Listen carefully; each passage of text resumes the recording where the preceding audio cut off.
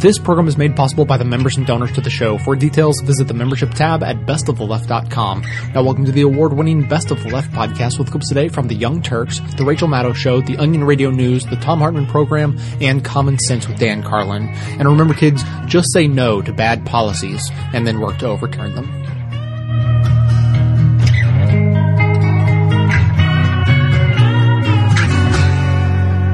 So we had a great day in terms of ballot initiatives as Colorado and Washington decided that they were going to legalize pot, not just medicinal marijuana, but all pot.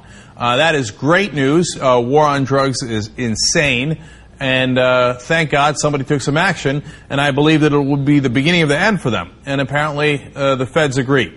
So they're now in a panic, and they're trying to figure out how to stop it. So Kevin Sabet is a former advisor to Obama's drug czar. He's against legalization, and he says, quote, "This is a symbolic victory for legalization advocates, but it will be short-lived." Because basically he's saying the feds are going to come for you. In fact, he continues, "They're facing an uphill battle with implementing this in the face of presidential opposition and in the face of federal enforcement opposition." So, two important parts of that. First of all, the feds are coming for you, and we're not going to let you have your states' rights. We're not going to let you have your laws in Colorado and Washington. Second of all, you notice he mentioned presidential opposition. Now, wait a minute. I thought President Obama had said that he wasn't going to be concerned about this. That's not how he was going to use Justice Department resources. Now, don't take my word for it. Here's President Obama when he was campaigning back in 2008. But it's safe to say he wouldn't be. What I'm not going to be doing is using Justice Department resources to try to circumvent state laws on this issue, simply because I want folks to be investigating violent crimes and potential terrorism. We've got a lot of things for our law enforcement officers to deal with. Well, apparently he wasn't telling the truth there, because he went on to break records in number of pot dispensary raids. More so than even George W. Bush. He reappointed a czar that was left over from the Bush administration. She's a massive right-winger who's now the head of the DEA. She's the one on the crusade to go after all these states that have, in fact, legalized pot, whether it's medicinal or, in this case now, finally, just any old pot. So here are the four different ways that the feds are going to go after the states now. They're going to sue to block parts of the measure. They're going to send threatening letters to marijuana shops. Of course, threatening arrests, seizures of their property, etc. They're going to do street-level clampdowns, which they've already been doing in California and in other states, against things that are perfectly legal within those states. And they're going to send warning letters to the state's governors. Hey, you better play ball, otherwise you're going to be in a lot of trouble. Now, Colorado has a Democratic governor, and he said he was opposed to this measure, but since it has passed, he says he will enforce it. Let's see how that turns out. Jay Inslee looks like he's going to win the governorship in Washington. He's in a very close race that has not been called yet. He, again, of course, since he's a Democrat, is opposed to his constituents and says he was opposed to the measure. But again, will say he will enforce whatever the citizens of his state decide. But will they change their minds when President Obama says, no, be more right-wing, crush this attempt to circumvent the war on drugs, which has been nothing but a gigantic failure for decades and decades. I'm glad we got change. I'm glad we got a progressive in office. So, by the way, does President Obama have some sort of instinct on, hey, you know what, maybe it's going to work in Colorado and Washington, but it can't work across the country? This is an unpopular measure. Are you kidding me? First of all, in Colorado, it was enormously popular. It might have helped get President Obama elected. Because some of the people who voted for legalization voted for President Obama, which in some ways might have been a mistake, because he's against legalization 100%. But across the country, it's not just Colorado and Washington, 50% are in favor of legalization, and only 46% are opposed. Well, that has never stopped a Democrat from being a right-winger anyway. So why on God's green earth is this guy who said he would not go after the states if they legalize pot going to do this? Because he's center-right. In his nature, he's pro-establishment. He's anti-change. I've told you that a million times, and Democrats can't get it through their head. Yes, he's not as radical as other Republicans, okay? But he is, in essence, a Republican. I mean, look at this. He took one of the most radical people in the Bush administration and made her the head of the DEA when there was no gain in it. It doesn't help him politically. It's just in his nature. Now, here's what I propose for all those conservatives who told me all those years that they believed in states' rights. Now, all of a sudden, when Colorado and Washington say, hey, we should legalize, or we have legalized pot, they say, no way! Screw states' rights! We don't believe in states' rights, right? Including the conservative President Obama. Well, I need you to take a pledge. If you're going to say that you're going to completely and utterly ignore the states' rights of Colorado and Washington, it's fine. All you got to do is sign this pledge. Say, I have never actually believed in states' rights. Every time I mentioned it, I was lying. I promise to never ever mention it again as long as I shall live. I mean, you got to agree with that, right?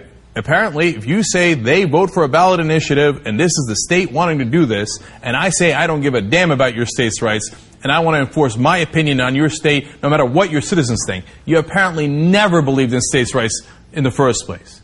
And of course, that is exactly the case with all of these conservative frauds, and apparently with President Obama. By the way, one last thing. What does it take to get this guy to turn around? When he's running for office, whether it was 2008 or 2012, a progressive lion roaring throughout the country. And whenever he gets in office, we're going to get to it in the third block, the grand bargain. Giving away the queen, giving it away, right? But in this case, too. Why? How does this help you politically? And you just beat the Republicans. No, I'm going to threaten them in 18 different ways. Have to hold your head higher than your heart.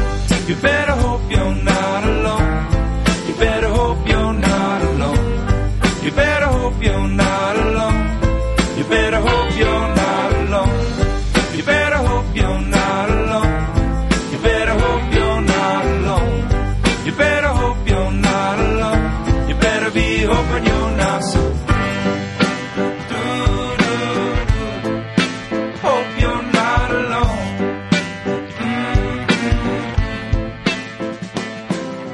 This is the list of rum that is sold in the state of Utah. This is the full list of light rum, white rum, that you can buy in Utah, the kind of rum you use to make a daiquiri. It's an okay list. It's not great if you're a big rum fan, but I gotta tell you, it is better than the mezcal list. Look, this is all the mezcal that you can get in the state of Utah. That's it. Those two, legally.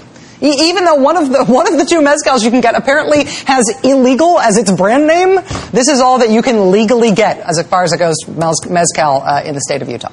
However, if you have a kind of rum or a kind of mezcal or even a label of wine that you would like to be able to get, but that isn't on the Utah state list, you can request it from the state government.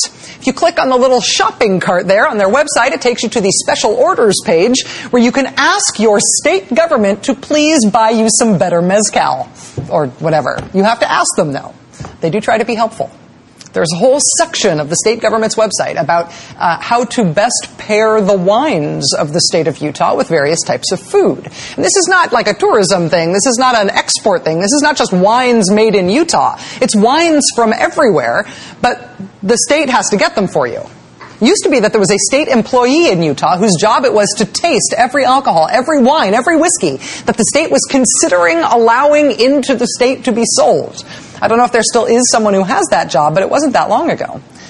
It's because in Utah, the Department of Alcoholic Beverage Control is not only tasked with enforcing liquor laws in the state, doing things like giving out liquor licenses, they also choose which wines and beers and spirits the citizens of the state of Utah may purchase. The state government, on behalf of its residents, tastes wine and decides if it is good enough for Utah. The way that the states deal with booze is really weird. I've always thought that it's mostly because we had a long, strange, national failed experiment called Prohibition that was not all that long ago, from which we really haven't quite totally recovered. When Prohibition ended in 1933, Americans could legally buy and sell and drink booze for the first time in 13 years. And people were obviously psyched when Prohibition ended, but there was a lot of policy to figure out in terms of how the country was going to sell and regulate alcohol. Would cities do it? Would states do it? The federal government? Should you have to apply for a license to sell alcohol? How old should you have to be in order to drink alcohol?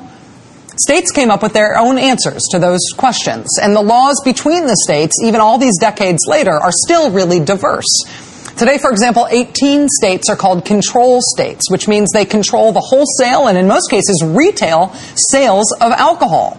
That's why in a control state like Utah, the state chooses your wines for you and hopefully will help you pair them with your dinner. Weirdly, the state of Maryland is not a control state, but there is one county in the state, Montgomery County, that does it that way too. A little taste of Utah in the middle of Maryland. The heterogeneity on these issues isn't just between places that have state stores for booze and states that don't have state stores. I mean, in some places you can buy beer or wine or even the hard stuff at your average Rite Aid or your average gas station. In some places you can buy beer at a gas station, but spirits have to come from one of those state stores that looks like a prison, right? There are all of these different levels of control on the sale and distribution of booze, up to and including the state becoming the retailer that sells you the booze. And now that is about to happen with pot, too. Sort of. 3 states had wide-ranging new rules about pot on the ballot this year. Not about medical marijuana, but just about recreational use of marijuana. The measures passed in Washington and in Colorado, but not in Oregon, which is interesting given that Oregon is an even more blue state than Colorado is. But Oregon was voting on something slightly different. The model of the state-run store that sells all the liquor in the state, the Utah model, right? That is what Oregon was considering for pot. The idea that the state would regulate people growing pot, regulate people processing it, like drying it and packaging it and getting it ready to be sold. And in Oregon, the proposal was that the state itself would buy all of the pot in the state and then sell that pot to Oregon residents, presumably at stores that look like prisons, like they do with whiskey in North Carolina and Utah and a bunch of other states too. That model of how to deal with legalized pot is what was rejected in Oregon this year. But what was accepted in Colorado and Washington State, on the other hand, was a proposal that those states should license and regulate people to grow marijuana, license and regulate people to process it and prepare it for sale. But then, in Colorado and Washington, what they said is that the state should also regulate normal businesses, private for-profit stores, to operate like regular liquor stores, like regular businesses, selling this newly legal product that will be regulated and taxed by the state. That is the proposal that won by 10 points in Colorado and by 12 points in Washington State. According to these ballot initiatives, it will not be illegal to buy or possess less than an ounce of pot if you're over the age of 21. So, on paper at least, the idea is that pot will now be regulated much the same way that alcohol is. But the really important difference is that according to the federal government, and therefore for the whole United States of America everywhere, according to the federal government, it is still illegal to possess or buy or sell pot. And that is just as much the law as these new state laws are that say quite the opposite. So what's going to happen here? Is it legal or not? Is it going to be legal to buy and sell and smoke pot in Colorado and Washington, or is it not? We are not the only ones asking this question. The people in charge are asking this question, too. The governor of Colorado, John Hickenlooper, has indicated that he also has no idea how this is going to work. On Election Day, he put out a statement reminding Coloradans that under federal law, pot is still illegal, and so Colorado residents should hold off on the Cheetos and goldfish for the time being. In Washington State, the outgoing governor there, Chris Gregoire, met with the federal deputy attorney general today to try to figure out how this is going to be handled, this direct conflict between federal and state law. Meanwhile, prosecutors in the 2 largest counties in Washington State have taken matters into their own hands. They have dropped hundreds of cases of pot possession in that case. Hundreds of criminal cases have been dropped. The King County prosecutor says there's no point in continuing to seek criminal penalties for conduct that will be legal next month. True enough. However, in the same state, out in the eastern part of Washington State, in Spokane County, prosecutors there say they plan to keep arresting people just as they do now for pot-related offenses. Their argument out in Spokane is that the only legal way to get pot in Washington, even after this new state law goes into effect, will be to buy that pot from a state-regulated pot store. And those state-regulated pot stores don't exist yet. But they might soon be created if the federal government allows that to happen, and nobody knows that the federal government will allow that to happen. This is policy soup, and I do not mean that as a Munchies joke. We've all had enough of those. This just literally does not make any sense yet.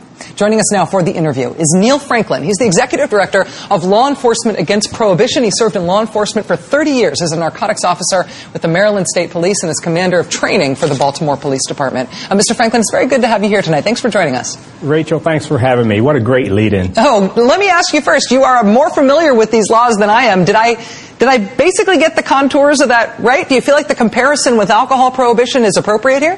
Absolutely. It is appropriate. It was the states back in 1933 that ended alcohol prohibition. They were the ones that took the initiative to move the federal government towards change. You are a supporter, I know, of the decriminalization of marijuana. With your background in law enforcement, specifically working in narcotics law enforcement, how did you come to this political point of view? Well, it didn't happen overnight, but there was one key moment back in 2000, October.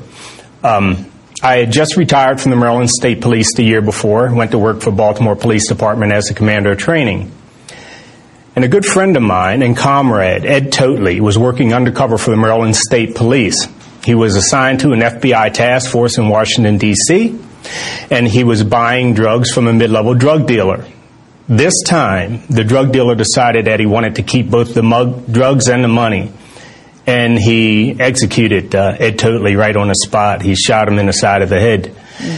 And that made me start to think. I thought back to Marcellus Ward, who was working undercover for the Baltimore Police Department when I was back in the 80s. He was killed in a similar manner.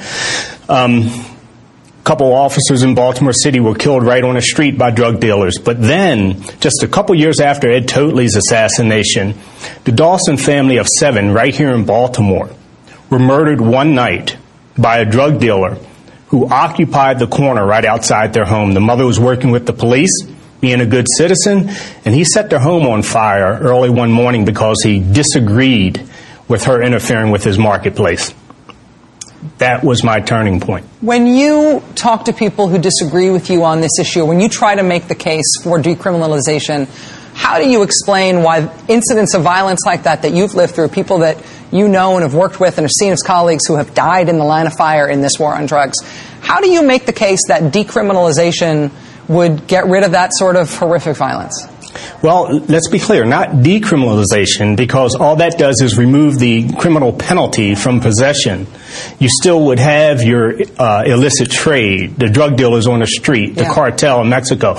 Legalization with regulation and control is what we want to do. We want to remove this completely from the hands of criminal gangs and the cartel. That will affect the violence. That's when the violence goes down.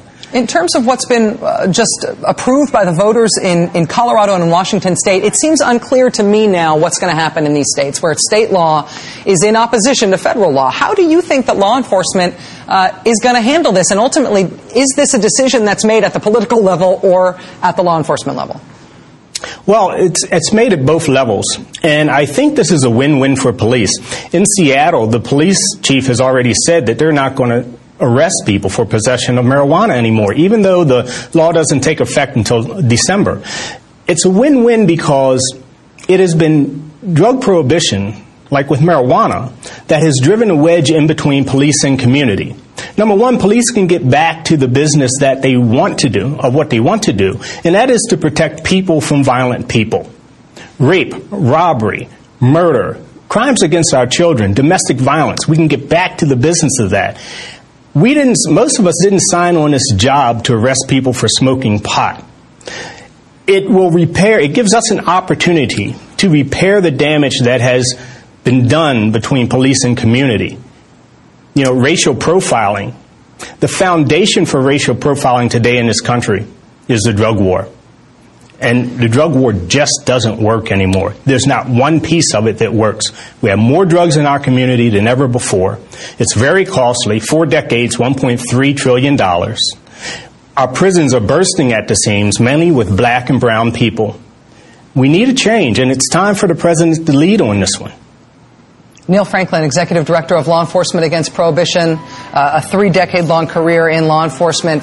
Sir, thank you very much for your time tonight. You speak with uncommon authority on this subject. Thank you. Thank you, Rachel.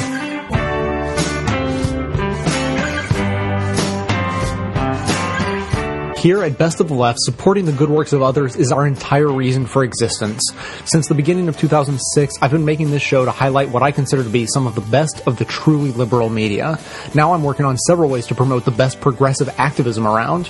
Ruminate for a moment on whether you enjoy this show or consider its goals to be worthwhile, and if you do, please consider supporting this work by becoming a member for as little as $5 a month or even $55 a year at the membership tab at bestoftheleft.com. It's the donations of members that allow the show to continue and continue to improve. Thanks so much for your support.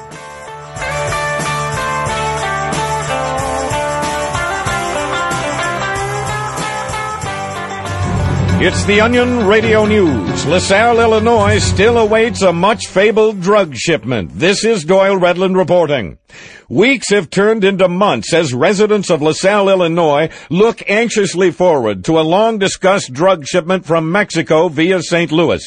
Talk of the shipment began in August, and incredible tales of this amazingly potent primo grass have sustained the substance-abusing community. Resident stoner William Osala. My cousin up by Bloomington smoked some, and it knocked him on his ass. Meanwhile, the people of LaSalle plan to continue smoking the same nasty ditchweed and shake they have grown accustomed to over this long, dry spell.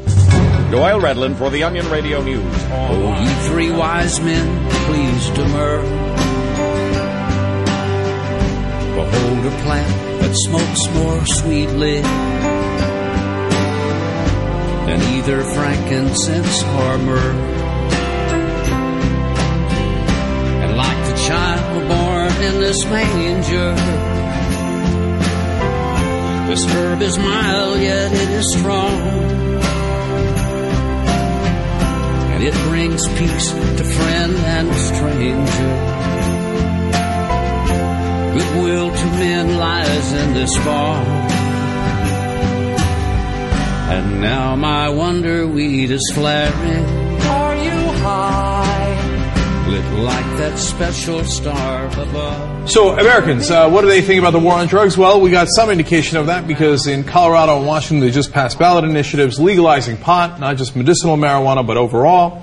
Well, Rasmussen, which is a conservative polling organization, just did a poll, and they're going to show us, of course, that most Americans are not in favor of that.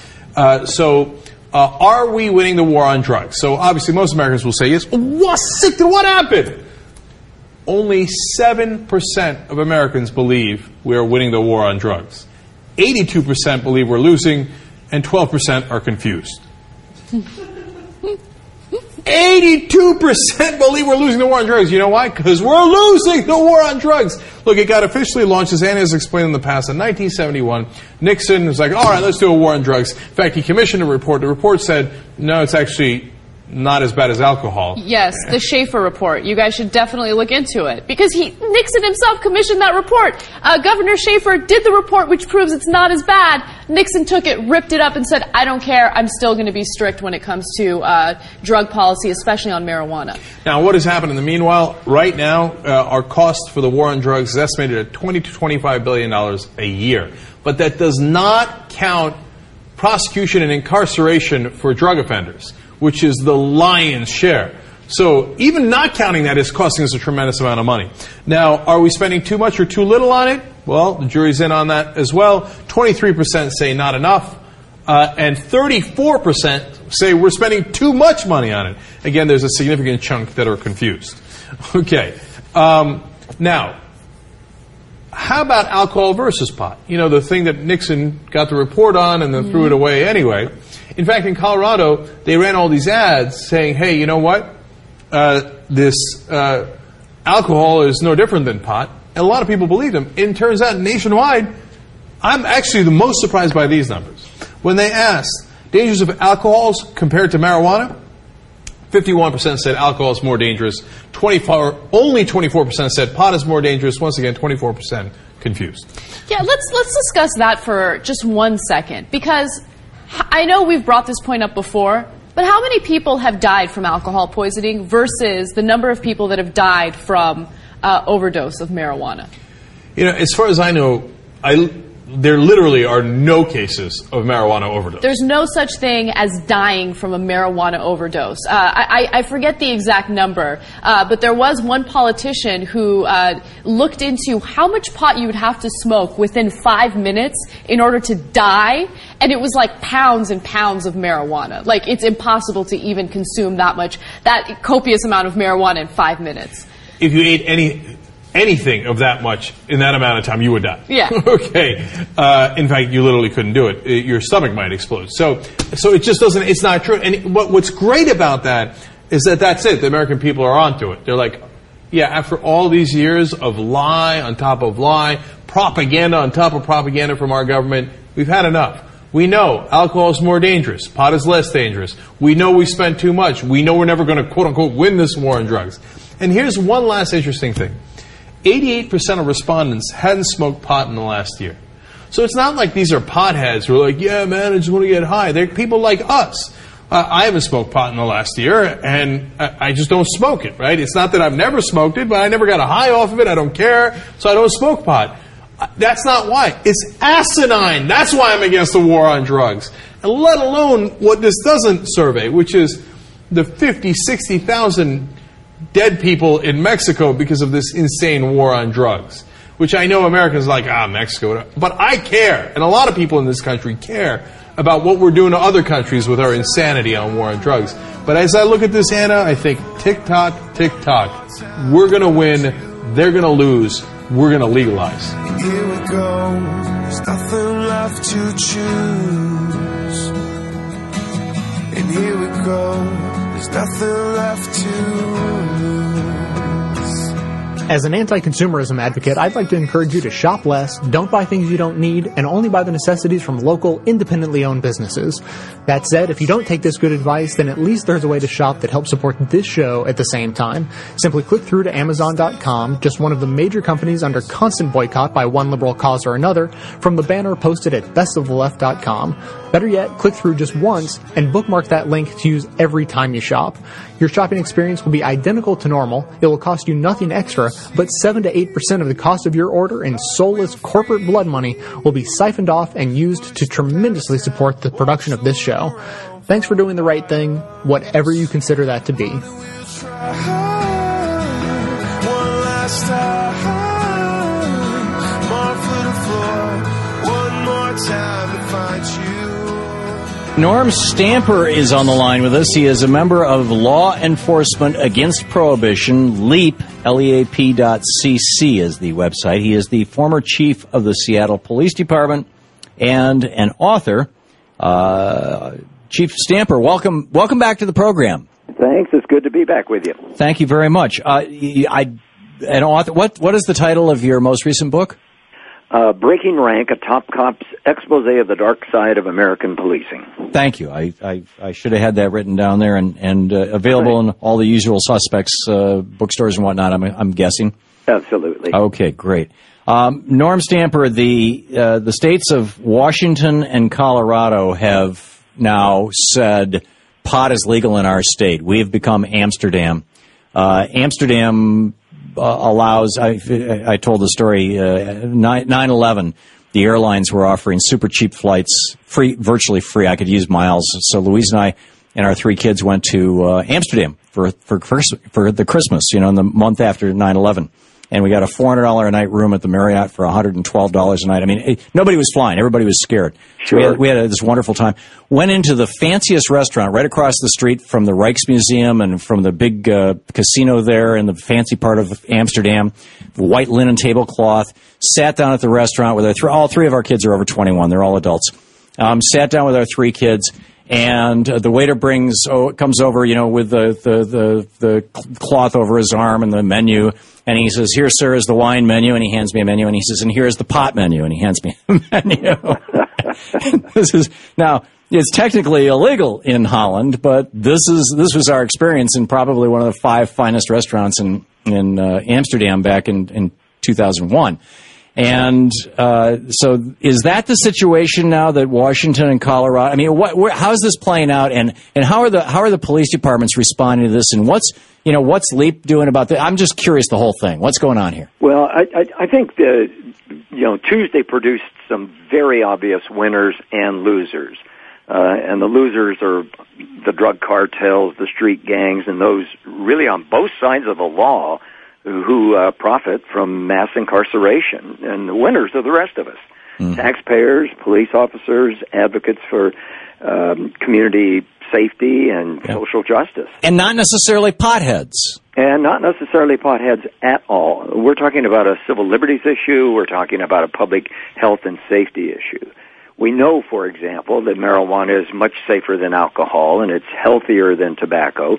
And the fact that it was prohibited for all of those decades, I think, is a testament to our willingness to turn the other way when it comes to common sense and science. Well, it's also a testimony to the power of the diesel industry and the paper and wood industry. Yeah. But anyway, pardon my interrupting. In answer to your question, I think police officers across this state, and I'm assuming in Colorado as well, are much relieved. For many of them, making very low-level, nonviolent marijuana busts was a waste of time. And you couldn't afford to, just turn your back on it because that begins to suggest corruption or, the kind of policing that relies on excessively on discretion. Mm-hmm. You can't leave it up to beat cops to make those decisions. This is a decision that the electorate had to make, and I'm just so glad that ours did. Yeah, yeah. And this is, my personal experience with this is somewhat limited, but I think it was 1969 was the year, as I recall, which would have been the first year of the Nixon presidency. One of my very, very best friends from high school was arrested with a relatively small amount of pot, but it wasn't an insignificant amount, in Michigan. And this was the height of the drug hysteria, the drug laws, the war on drugs, all this kind of stuff. They threw the book at him to make an example. I mean, he drew 2 years in prison and served 2 years in the state prison. And when he came out, I didn't know him. I mean, he was broken. Yeah. And we are doing that routinely, particularly to people of color, but pretty much to anybody who gets caught up in the machine. And do you have any sense of how many lives have been destroyed by this, what is it, about a 70-year experiment with prohibition, 80-year experiment with prohibition? Well, it certainly does go that far back, but as you mentioned, during the Nixon administration, when President Nixon proclaimed drugs public enemy number one and declared all-out war on them, right. We have spent $1 trillion. We have incarcerated tens of millions of Americans for nonviolent, very low-level drug offenses. And, I just say to people, use your imagination. How many of those lives have been damaged, if not ruined, as a result of a criminal arrest? Right. And I think it's safe to conclude that the drug war has caused far more harm than good. I think it's the worst social policy since slavery and Jim Crow. Mm-hmm. And I think it's high time we did what we did on Tuesday in those two states. It's for me, it's the beginning of the end of the drug war, and I'll tell you the truth, I never thought I'd say that in my time. I think so too. I think that much like the early cracks in segregation were Brown versus Board in 1954 and forced busing in the early 60s, but it really hit its, and even the Civil Rights Acts in the mid 60s, we saw the full fruition of this with the nomination and successful election to the President of the United States of a man of color, in Barack Obama. It took basically a generation or two generations. But once that tipping point was passed, there was no turning back. And I think looking back on it, that tipping point probably was between 54 and 60. And it feels to me like this is a similar tipping point right now. And the first political party that seriously gets behind this, whether it's the libertarian wing of the Republican Party or the pothead wing of the Democratic Party or just the rational wing of the Democratic Party, they're going to start winning elections like there's no tomorrow. There is no question about that. Young people overwhelmingly supported the electorate's decisions in Colorado and in Washington last Tuesday, and given that demographic and the the fact that even among other age groups and across the country, we're now at 50% approval for legalizing marijuana. Go back to 1969. The figure at that time when Gallup first did its poll was 12% support. Wow. And all the rest opposed. And certainly that reversal has been a long time in coming, but it, as you point out, it is not reversible. What we will see is more and more support for sane and sensible drug laws, and you're right, if political parties will wise up to that fact, they're bound to reap the benefits for years to come. Yeah, I absolutely think so. Is there any indication, we're talking with Norm Stamper, he's a member of Law Enforcement Against Prohibition, LEAP.cc is their website. He is the former chief of the Seattle Police Department and the author of, the title of your book again? Breaking Rank. Breaking Rank. And Chief Stamper, in the minute we have left, do you or any of the members of LEAP have any sense of what the Obama administration is going to do about this? The short answer is no. We really don't. We have attempted to appeal to the Obama administration on a number of occasions. Even marched on the drug czar's office here about a year ago. This is cops marching. Report. And we got the cold shoulder, and it's interesting because, of course, my successor in Seattle as police chief was Gil Kurlikowski, who's now our drug czar. I think for years the attitude has been, don't talk to the other side, don't talk to the drug policy reformers. Right. And I think it's safe to say now they have to talk to us.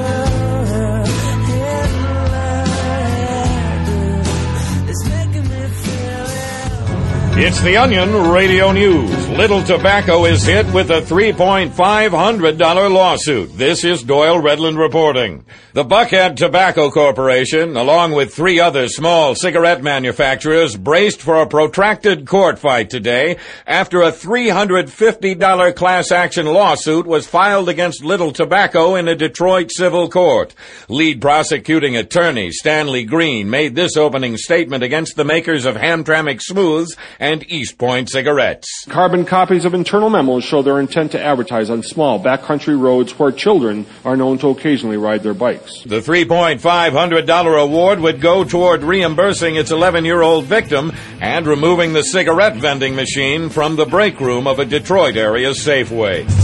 Doyle Redland for the Onion Radio. Get out the way, Mr. With your sharp tips. No, I won't read your lips right now. And baby, hey, you send a shiver down my spine, but do you read my mind, do you? And you're looking pretty suspicious, probably planning a heist. Is wanting to go to the strippers, it makes him feel all nice. Cigarette smoke now. The cigarette smoke in your eyes. Watching a stripper, smacking a bloke, yeah. Smacking a bloke, yeah, tonight.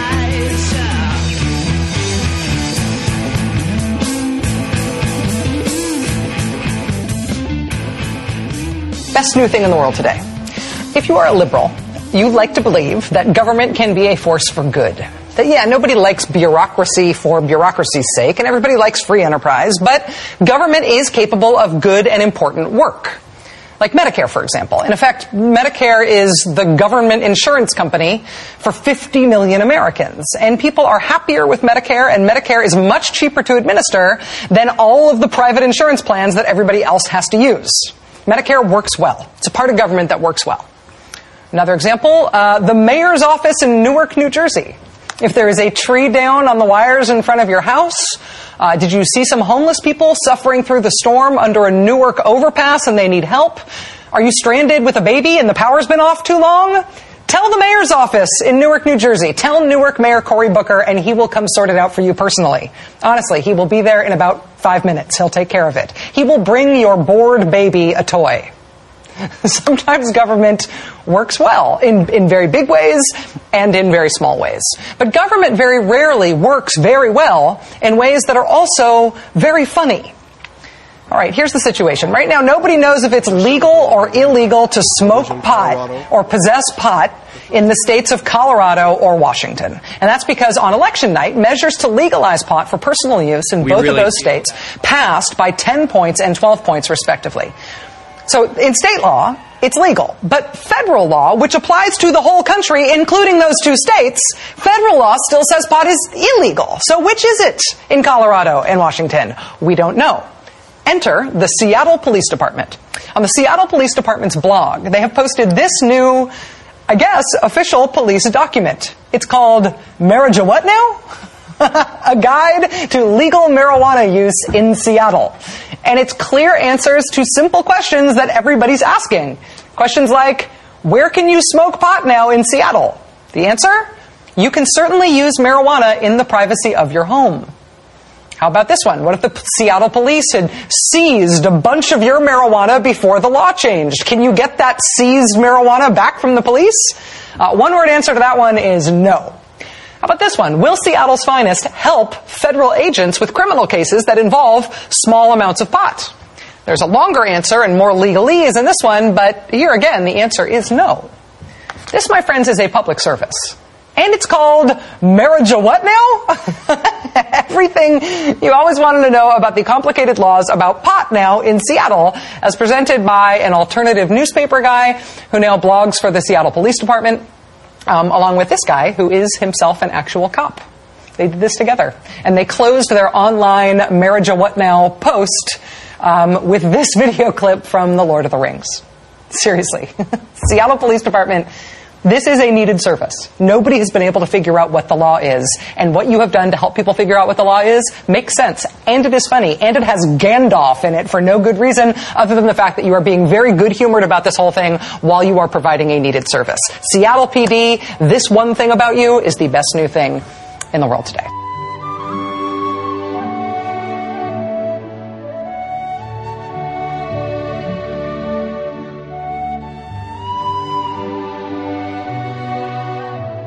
The mission of this show is to aggregate and amplify the best voices of the truly liberal media, and now you can play a critical role in helping fulfill that mission.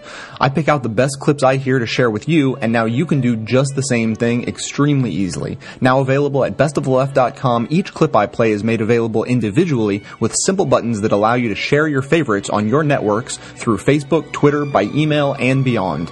By myself, I can amplify this content to thousands of people, but collectively, we have the potential to reach millions. No kidding. Become your own media activist by taking 1 minute to share your favorite content a couple of days each week, help more people plug into the truly liberal media, and be an integral part of this extremely virtuous cycle. Thanks so much for your help.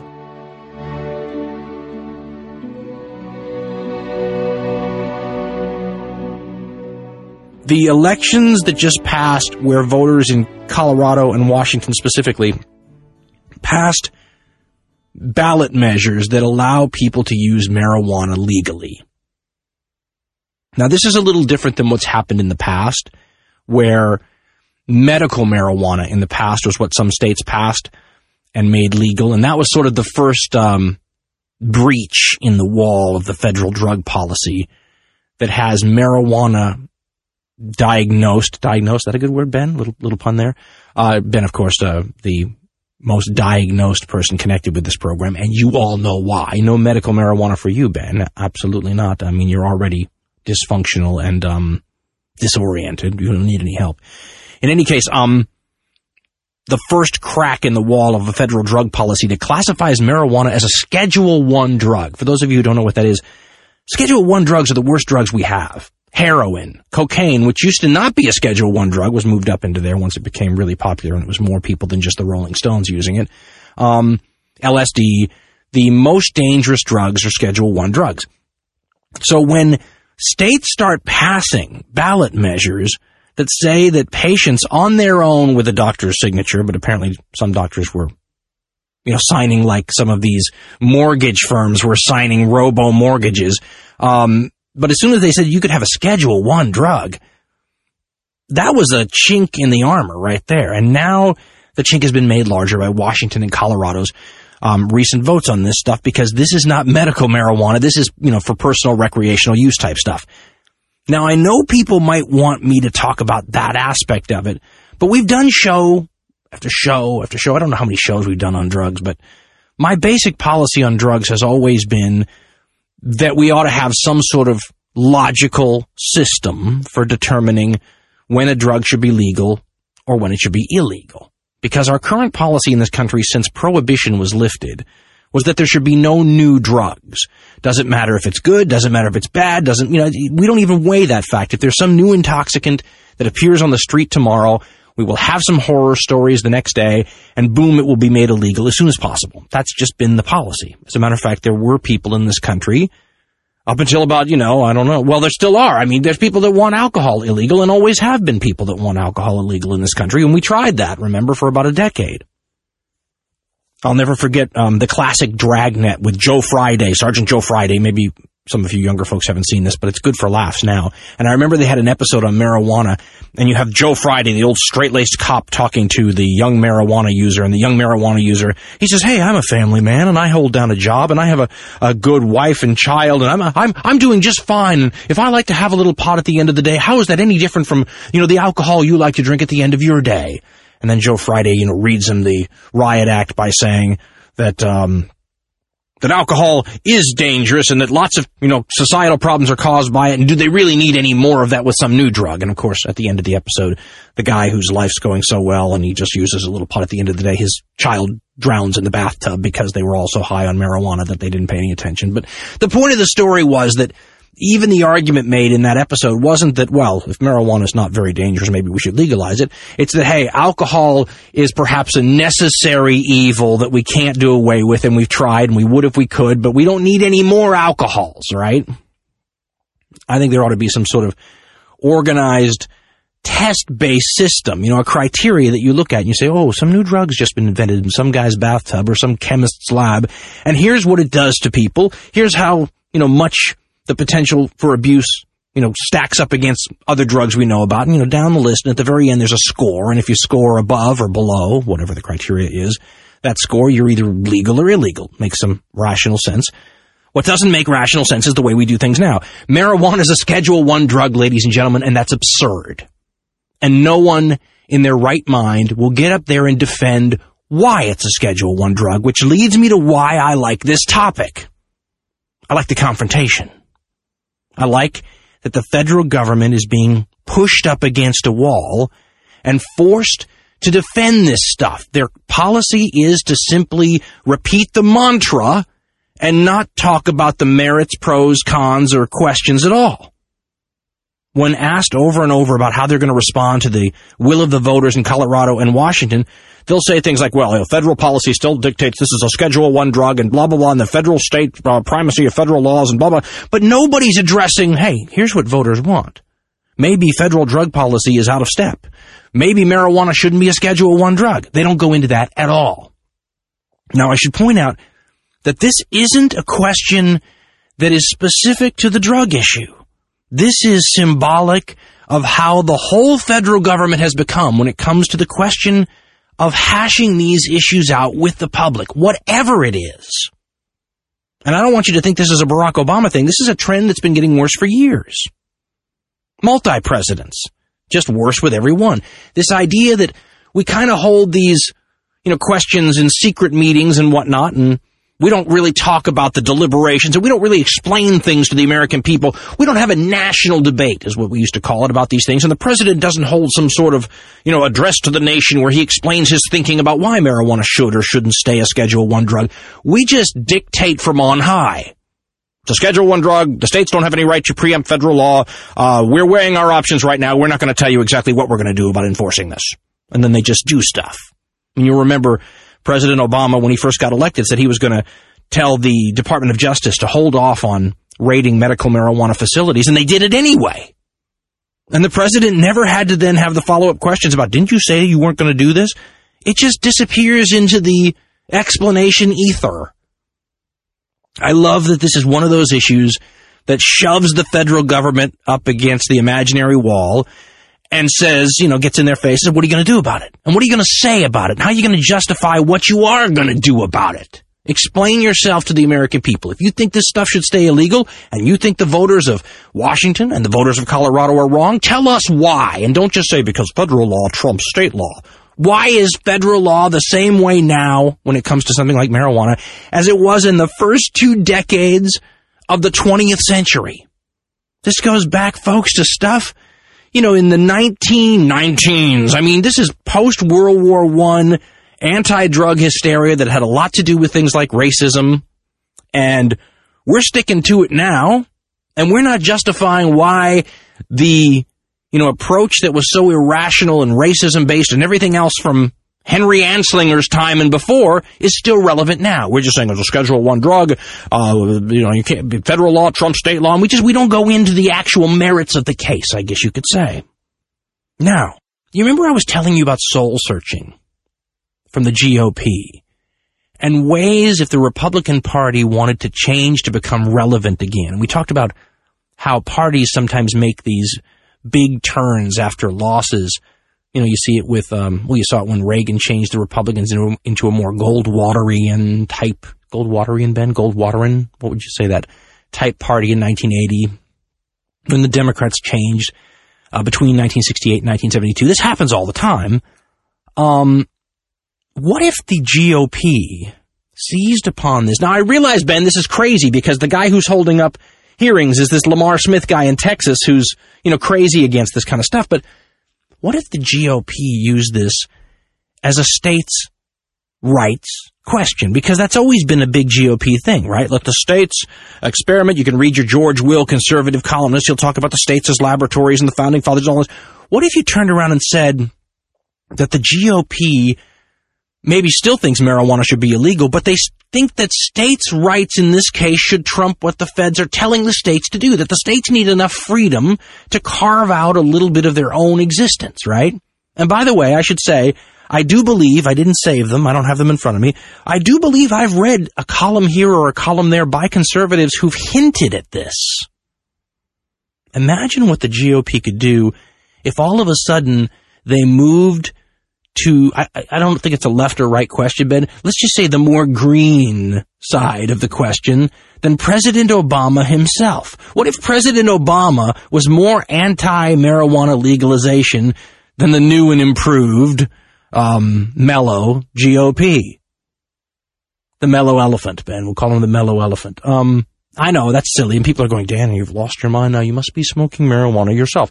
I'm not, but I'm thinking, folks, about younger generation Republicans. Remember, there was that great line. Who was it who said it? Was it Karl Rove, Ben, who said that the Republicans were not creating enough angry white males to sustain electoral victories into the future? In other words, their base is dying off. Well, there's a whole new group of conservatives out there coming up, and a whole new group of people who could be, if they agreed more with the policies. The policies look a little like old people policies in a lot of cases. If you want to reinvent yourself as a party, maybe finding some of these issues that can somehow be morphed, twisted, and molded into traditional conservative themes, like allowing the states to have more freedom to experiment, and use that. Make the marijuana issue simply an excuse to argue in a way that people might find resonating. You think that's some sort of pun, Ben? It's not.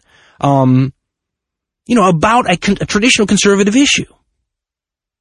You should be allowed in your state to have marijuana because that's what the people in your state voted for, and we conservatives feel that people should be allowed to have the latitude to make those decisions at the state level, right? We don't think the federal government should be coming in and telling you how to run things. Now, by the way, don't you remember the Ronald Reagan line about getting the government off your back? It was one of the most popular phrases he ever used when he ran both times for president. Let's get the federal government off your back. Now, never mind that he was a drug warrior extraordinaire, right?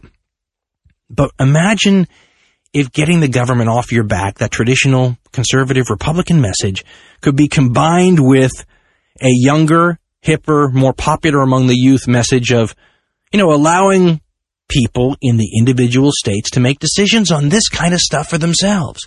If the conservative people in Oklahoma don't want marijuana, they don't have to have it. If Lamar Smith in Texas wants to keep it a felony in Texas, that's fine too. But we Republicans feel like the voters in, I was going to say Oregon, but we didn't elect that. We didn't pass that thing, Ben. But they did in Washington and Colorado. If we conservatives, if the people in Washington and Colorado feel like this is what they want to do, we support the states' rights to develop in their own way. Now, is this going to happen? Well, absolutely not. But when was the last time either party really took my advice about anything? Are they even listening, Ben? Have you been sending out, every show that we do right to the White House? Oh, they're taping it themselves. You don't have to. They told you that they were paying attention. I have a feeling somewhere we're archived in some giant facility that just saves controversial podcasts. They've got us. They're monitoring. Matter of fact, maybe half our audience is federal agents writing down everything we say in Esperanto. Nonetheless, folks, the key to this whole thing, as I said, is the confrontation question. I am rooting for the government to explain its thinking. I'm not rooting for an answer, by the way. I'm not saying they have to come down pro or con on any of these things, whether it's drones, war on terror policy, drugs, any of them. My standards are so low, I just want you to explain yourself. We're becoming more imperious as a government, where we simply say, here's the ruling. We're not explaining the ruling. Here it is. I mean, you watch how the government goes to the Supreme Court, folks. In the old days, most of the time when the federal government had to deal with the Supreme Court, they would go in there and have their lawyers and the members of the judiciary say to the court, here's why we feel what we feel, A, B, C, D, E. More often than not these days, the government goes in and tries to claim that the plaintiffs or whatever that the court's ruling on don't have standing.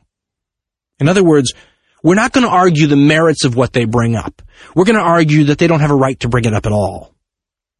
Many of the recent court cases where many of us are dying to hear what the government's position is on these subjects get frustrated because they go in and don't give it to you. You think we're finally going to get a showdown here. We're going to find out what the government thinks about this. And they go in and say, it's our contention that the plaintiffs don't have standing. Well, what do you feel about the issue? We feel that the plaintiffs don't have standing. We'd like you to dismiss the case because we feel like they don't have a legal right to bring it. So, as I've said to you before, my standards have fallen very low. I want legislators who are honest. I don't care as much about their positions as I care about, I want you to be honest and not corrupt. And I want the government to explain their thinking and come out and defend it. I don't care so much about what it is. Explain to me why you believe what you believe and then try to defend it. Can you imagine the government getting up there and trying to explain to you today why marijuana should stay a Schedule I drug, why it's as bad as heroin, cocaine, and LSD? They're not going to do that because they know it's ridiculous. They're simply going to say it's a Schedule I drug. Congress made it a Schedule I drug because it's a Schedule I drug, blah, blah, blah. I think on a whole range of issues, they know that their position, if they came out and debated it openly, is relatively indefensible. So they've decided not to try to debate it openly. And as I said, this is not a President Obama thing, although I feel like it gets worse with every administration. This is a trend that's been getting worse for a long time. Schlesinger wrote that famous book, The Imperial Presidency, in the early 1980s. It's gotten quite a bit worse since then. But an imperial presidency, an imperial government doesn't have to explain what they do. It becomes like one of those parents that says, here's the ruling. I'm not going to explain to you why. I don't have to explain why. I'm your dad. I don't have to tell you why I don't want you riding motorcycles. I'm your dad. I say you don't ride motorcycles, so you don't ride motorcycles. That's what this is like to me. And anything that forces the government into a position where they have to explain something rather than just tell you how they rule on it, if it's not positive, Ben, to me it's the best version of any reality show I'm ever going to watch. Forget the Jersey Shore. Forget this new one about hill people in West Virginia. The reality show I want to see is the government explains its policies. Boom, I'll get the popcorn, sit down, watch TV, and I will tape all the episodes if I'm going to be out of town, because in my book, that's must-see TV.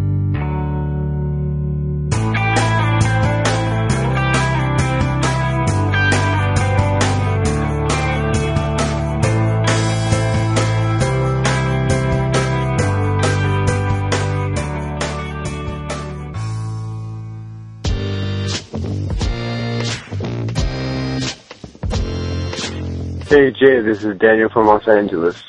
Just been listening to the conversations on population control, and it kind of really makes me think about the previous conversations you've been having about white privilege, because I don't think population control is really an issue. Because even though the world is 7 billion strong, you know, most of the world doesn't create as much pollution, as much carbon, and really as much damage as we do here in America and the Western world. So, you know, the world can't handle 7 billion Americans. The rest of the world is, you know, lives in a lot of abject poverty, and I think it's rather offensive to think that, you know, we should blame them and say, well, they, you know, their population control is getting out of hand, when in reality the state of the world can really be blamed a lot on a lot of the Western countries and nations.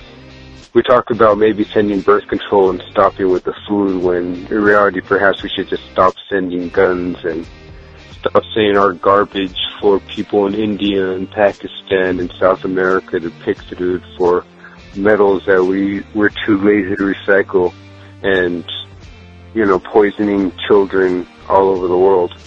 I don't know. I mean, I'm suppose I'm going off on a lot of tangents, but it's really frustrating to hear, you know, especially after I'm just driving my car around and, you know, going through enjoying my privilege as an American, and then wondering, well, what can be done to stop people in third world countries from having children.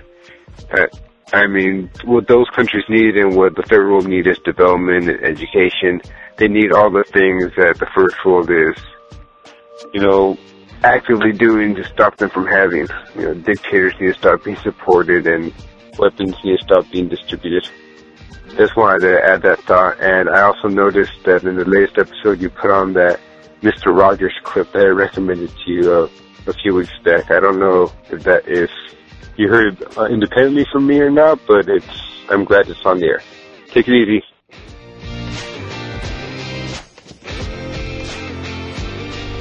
Hi, Jay. This is Emma at Wellesley College, and in anticipation of what I'm guessing will be an upcoming show about gun control and violence, and you know, maybe our culture of violence and shooting that we show our children and things like that, I wanted to share a response that I haven't seen in the media and that I hope maybe you can dig up from somewhere on the left, and that is the critique of the way that we sort of obsess over what makes, you know, this guy different from the rest of us.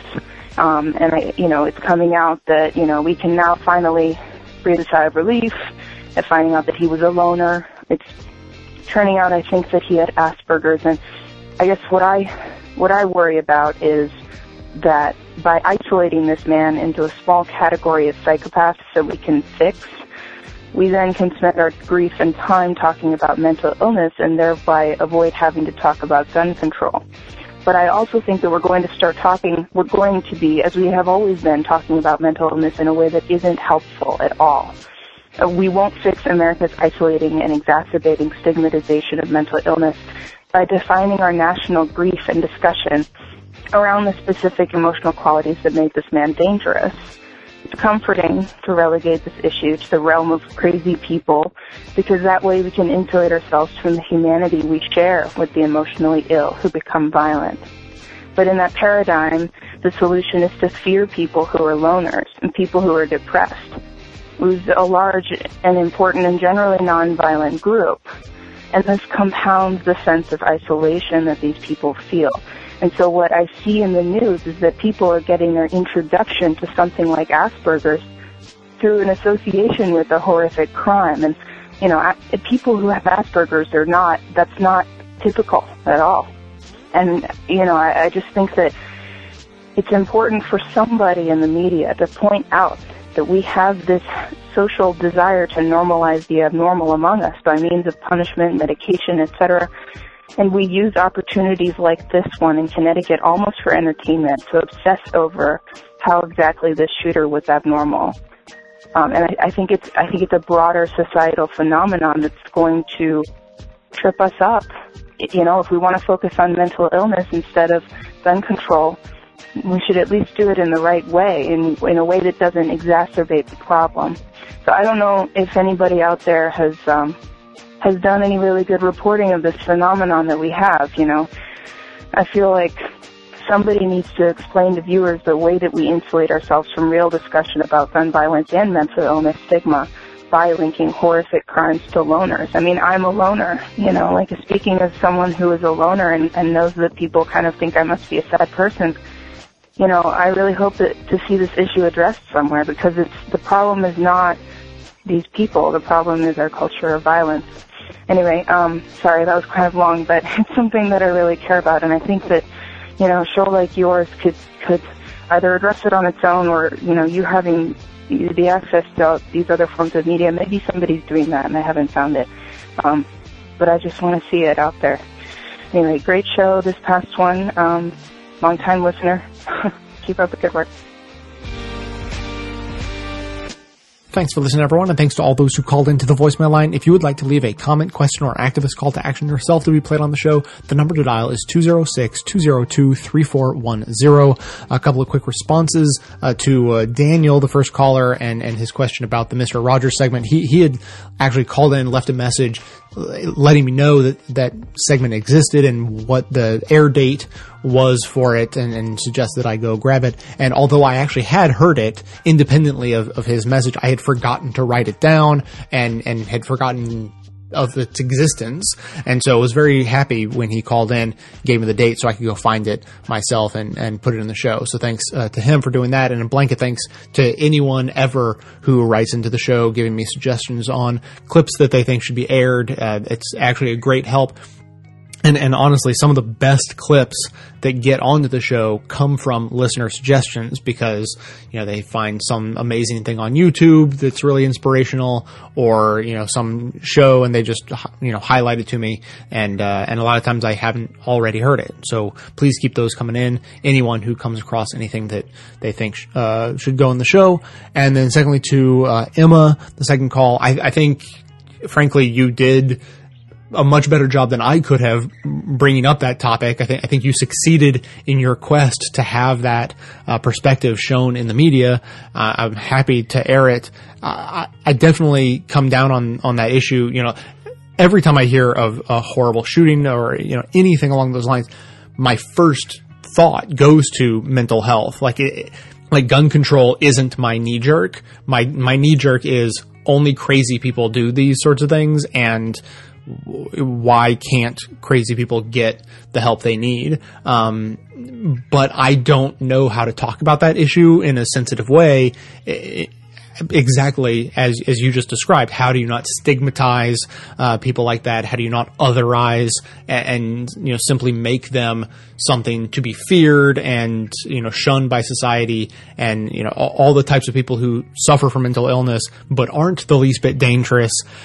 I don't have the first idea of how to broach a subject like that. And so I thank Emma for calling in and giving her perspective on it. I thought that was a great start, and absolutely encourage anyone else who wants to follow up on that, or, as she was looking for, any segments from progressive media outlets who may be talking about it.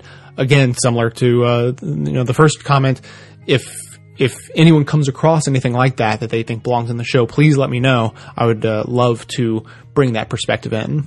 So that's just about it for today, but I want to reiterate my plea for anyone listening to help raise money for climate change based on the fact that I am jumping into freezing cold water in January. It's the annual Polar Bear Plunge event that is being put on by the Chesapeake Climate Action Network. It's my local organization that does work in the Maryland, D.C., and Virginia area. So if you're local, then they're your group too. And if you're not local, these are the guys who are on the ground in the nation's capital helping organize events, at the White House or the Capitol building or whatever, Keystone XL pipeline. They were there. They were the guys on the ground working with 350.org and all the other, big national groups that came in. Like, they were the ones with volunteers on the ground to help make that happen. So that's the organization that I used to work for, and although I have no connections to them anymore, I am happy to raise money for them. So if you are sympathetic to that idea, please consider going to a bit.ly link, bit.ly, bit.ly/Jay's Plunge, all one word, all lowercase, and Bet is where you can donate. I've set a goal for $2,000, and I already donated myself to the cause, so I'm putting my money where my mouth is, besides just the fact that I'm jumping in water. My mother has donated, thanks Mom, and with the help of all the other listeners and anyone else I can wrangle by email and so forth, I have no doubt we can reach that $2,000 mark. So again, go to bit.ly/Jay's Plunge. So thanks to everyone who checks that out, and thanks to everyone for listening. Thanks for those who support the show directly. You can do that by becoming a member or making donations directly to the show. That is how the program survives. Of course, everyone can support the show just by telling everyone you know about it and by spreading the word about individual clips you particularly like through your social networks. All that can be done through the website. Stay tuned into the show between episodes by joining up with us on Facebook and Twitter. And for details on the show itself, including links to all the sources and music used in this and every episode, all that information is always posted in the show notes on the blog. So coming to you from inside the Beltway, yet outside the conventional wisdom of Washington, D.C., my name is Jay, and this has been the Best of the Left podcast, coming to you every third day, thanks entirely to the members and donors to the show from bestoftheleft.com. Fine points are black and white, 'cause you took apart a picture that wasn't right. Pitch burning on a shining sheet, the only maker that you wanna meet. A dying man in a living room, whose shadow paces the floor.